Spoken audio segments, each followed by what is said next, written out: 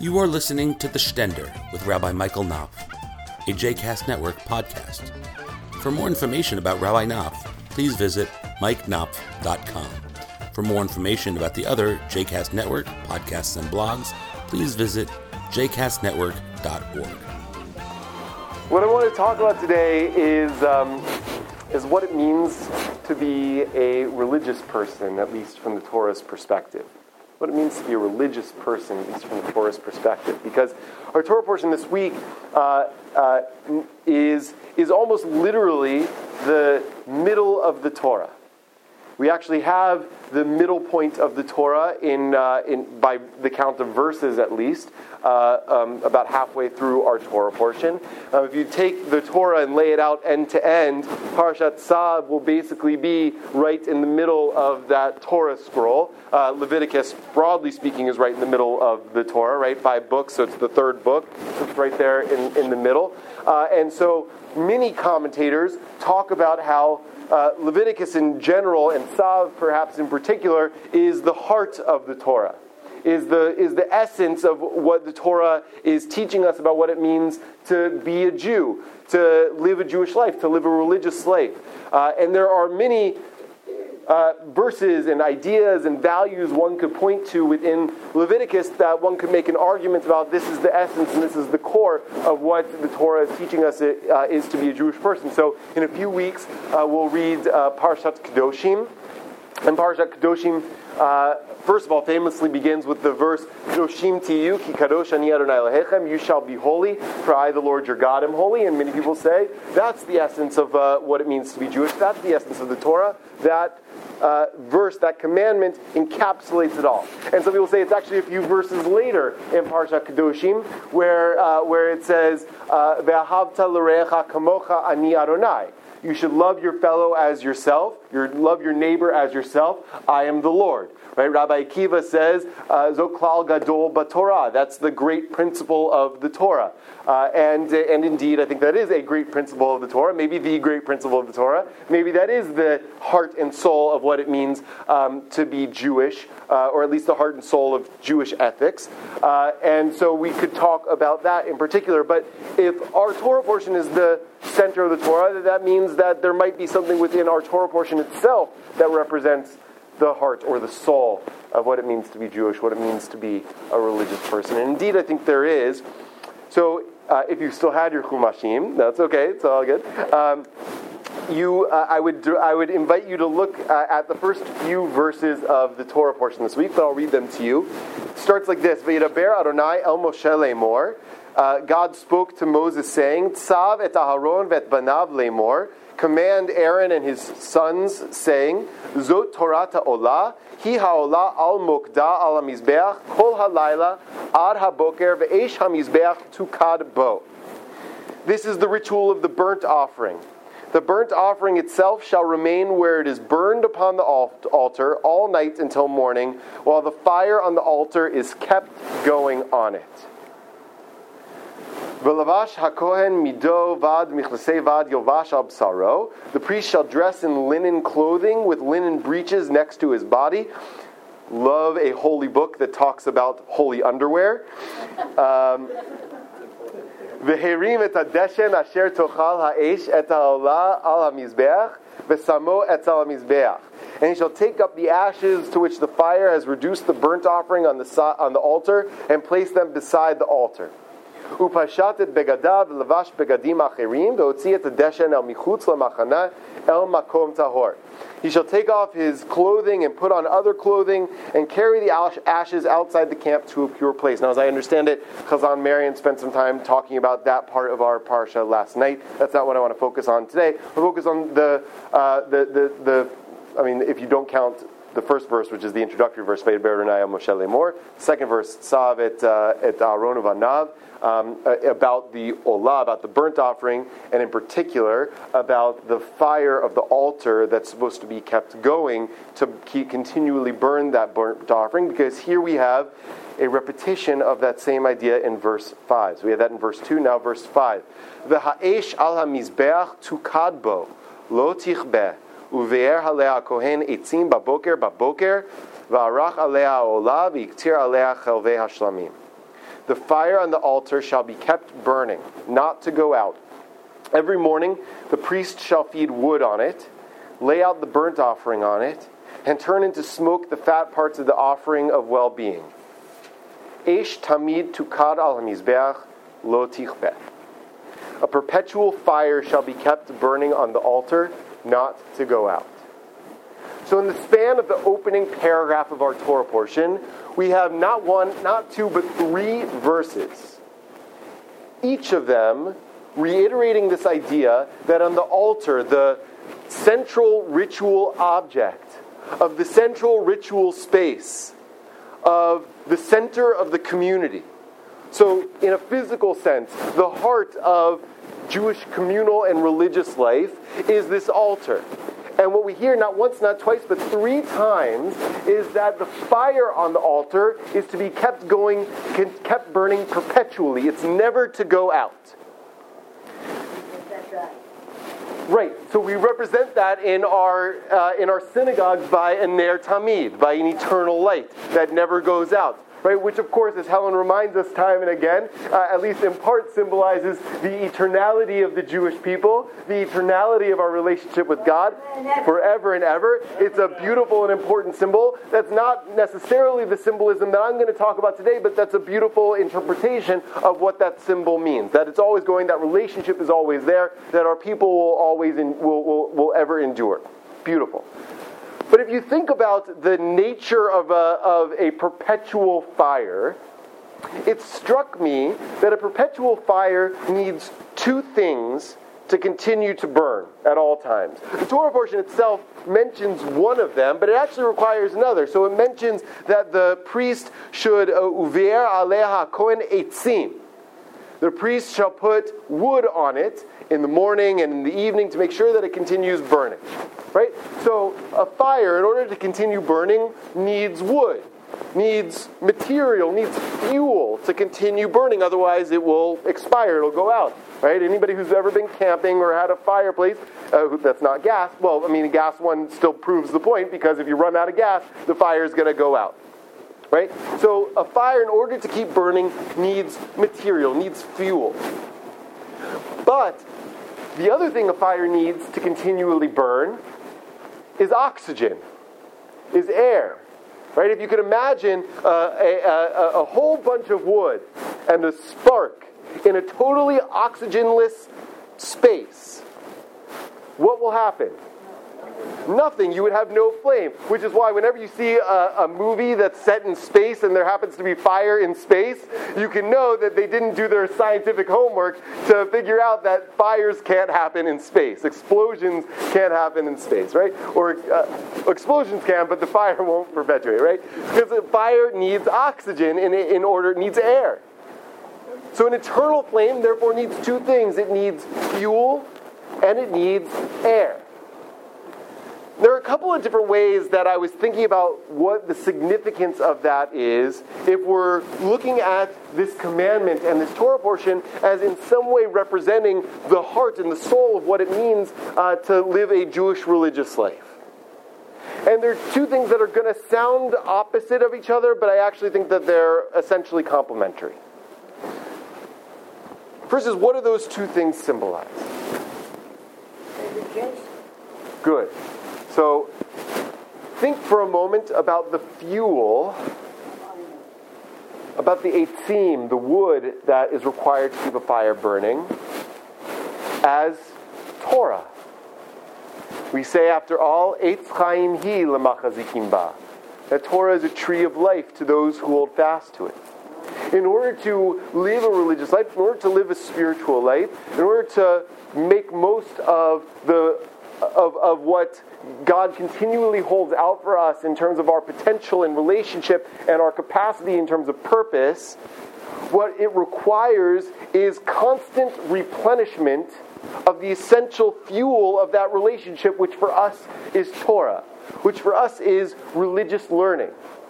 Which is why it is, I think, one of the great tragedies of contemporary Judaism that most people's Jewish education ends when they turn 13. Because how can that fire continue to exist? How can that fire continue to burn if you've stopped feeding it when you turn 13 years old. It's impossible. It can't. It can't continue to burn if you stop feeding it when you're 20 years old. It can't continue burning if you stop feeding it when you're 50 years old. It can't continue burning if you stop feeding it when you're 80 years old. The life of being Jewish is about perpetually replenishing that fire, and replenishing that fire means continually learning Torah, continually engaging in study, continually encountering the sacred texts and traditions of our people in order to deepen and further our understanding of what God is offering us and calling us to do in each given moment. That's the fuel. And unless we perpetually replenish it, the fire will go out. But we don't only need fuel, we need oxygen. So if the fuel is Torah, then oxygen is the outside world. Right? We need our own learning, our own traditions, our own sacred texts to perpetuate the fire. But unless we encounter air, unless we encounter the outside, the fire will also go out. Which is why Torah itself is not enough. Torah has to be paired and partnered with encountering and learning about and living in the outside world. That's why the Mishnah says, Yafeh Torah im derech eretz.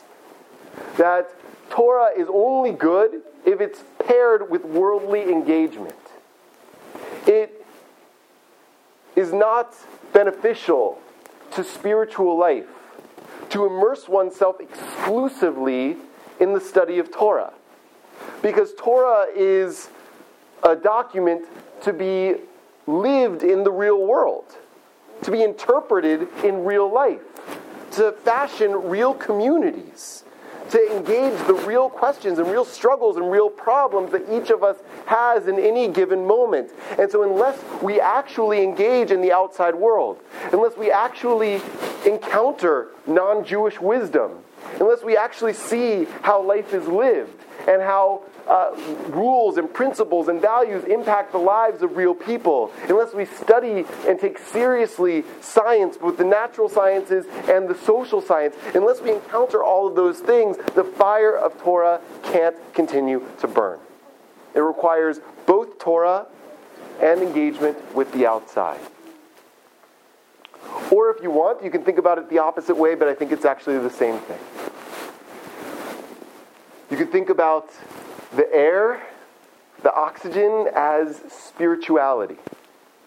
In order for the fire of religious passion and religious life to continue burning, we need to yearn, we need to connect to that which transcends and pervades our limited experience, that which you can't touch and feel and smell or buy.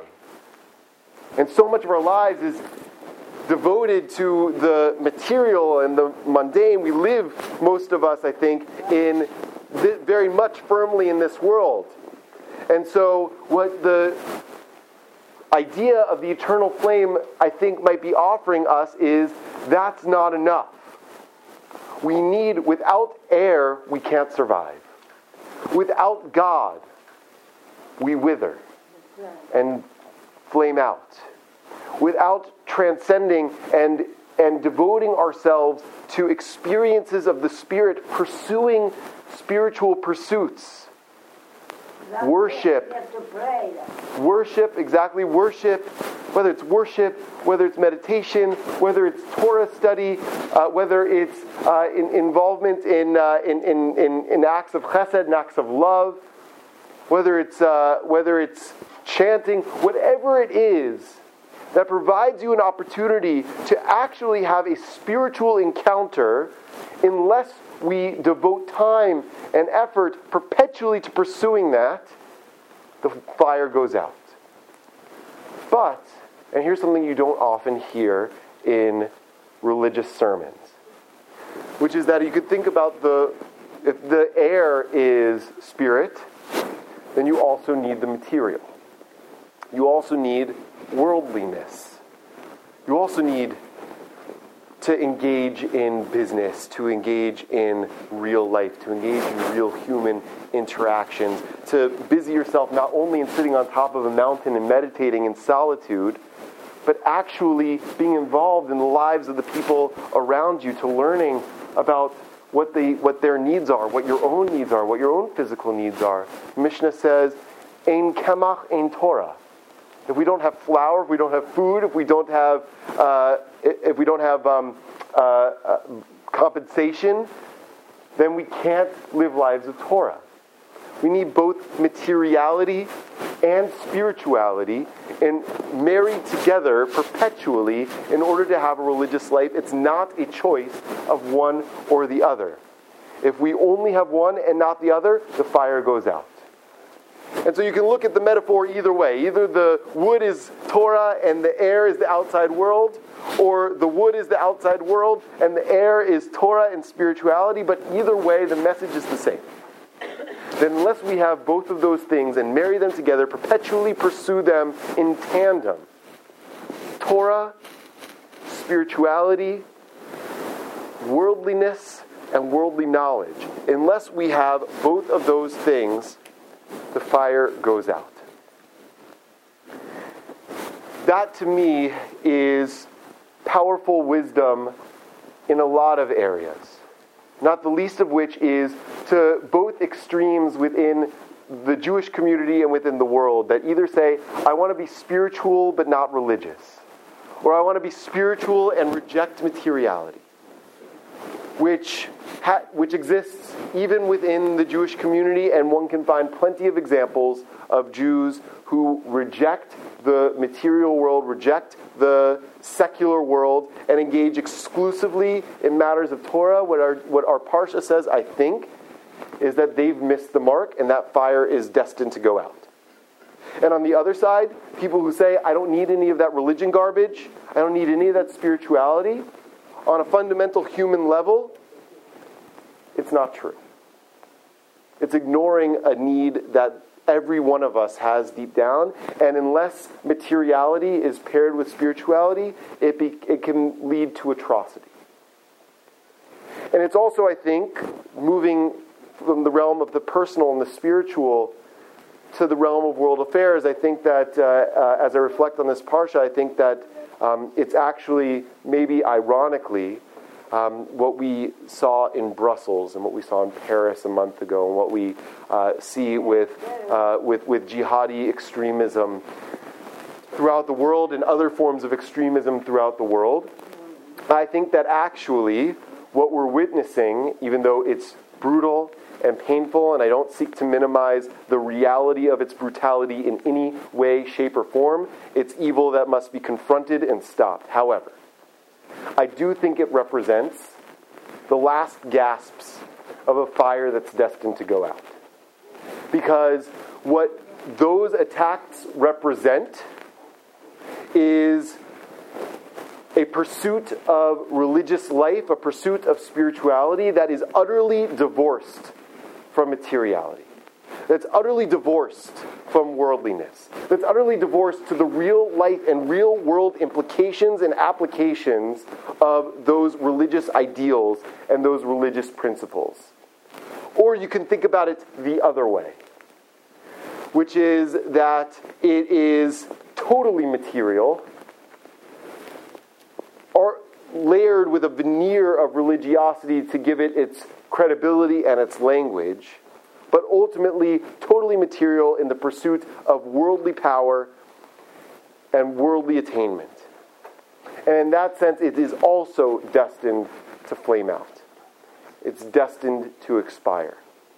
And what our tradition holds out for us, the value that we hold fast in the face of that atrocity, in the face of that brutality, is to remember that to keep the fire going, to flame ourselves, building the community and ultimately the world that the Torah envisions for us to create, we need to hold fast and hold strong to simultaneously to both of those ideals.